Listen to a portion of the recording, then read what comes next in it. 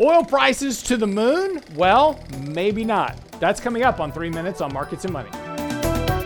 Goldman Sachs out this morning talking about oil prices going to $105 a barrel. Now, that would be the highest level we've seen since really 2014, 2015, when the Fed was starting their balance sheet taper reduction. Of course, shortly after that, oil prices collapsed to about $30 a barrel. Are oil prices slated to go higher now? Well, there's certainly some arguments for that because of supply-demand imbalances, as well as we have a strong recovering economy. We had lots of liquidity pumped into the system that caused inflation, and that's showing up at the pump. Now, is that going to last, though, later into this year? And what should you be doing with your energy stocks right now? That's the big question. Now, yesterday, we began taking profits out of some of our energy stocks simply on a technical basis.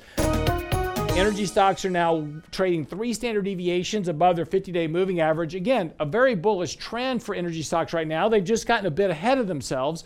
And importantly, as we look at our money flow indicator, as we got our buy signal and our money flow indicator back in December, that's been a very nice rally now for energy stocks here. But again, that indicator is now extremely overbought and very close to triggering a sell signal. At the same time, we're just in a very overbought condition of the market as well. And typically that does precede at least a short-term correction and pullback in prices. So taking a little bit of profit here out of some of your energy stocks certainly makes some sense.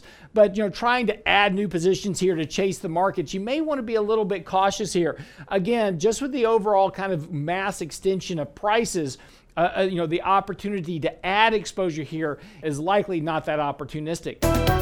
There is another concern, though, as I show you on this other chart. Going back in history, back 25 years, when the Fed begins a rate hiking campaign, oil prices tend to decline. Why is that? Because once they begin hiking rates, that extracts liquidity from the markets. Of course, also it reduces economic activity because higher rates slow down the economy and slow down the rates of inflation.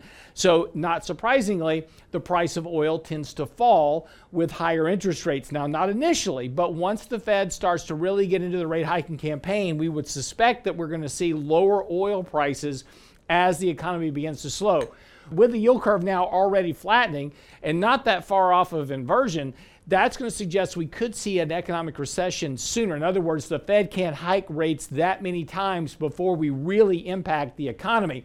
So again, just be a little cautious here with your energy stocks. Again, I'm not saying sell everything. All we did was reduce our overweight positions back to target weights in portfolios. Again, these positions tend to be good, strong companies right now, particularly in a risk-off type environment with this value growth transition that we're going through. It's just a little extended at this point, so some profit taking certainly makes some sense here. And don't completely disregard tech at this point, which is now exceedingly oversold at this point. Our money flow indicator is very negative, extreme oversold condition, and markets are now trading into 3 standard deviation territory below moving averages. So a counter trend rotation between energy and technology certainly would not be surprising at this point. Again, that's not a long-term change, but a short-term rotation would certainly make some sense here. So let some of the contrarian nature work in your portfolio management. Get by the website, realinvestmentadvice.com, with any questions or comments. Get our latest blog post, newsletter, and access to simplevisor.com, our fully automated research system. It's all on the website now, realinvestmentadvice.com.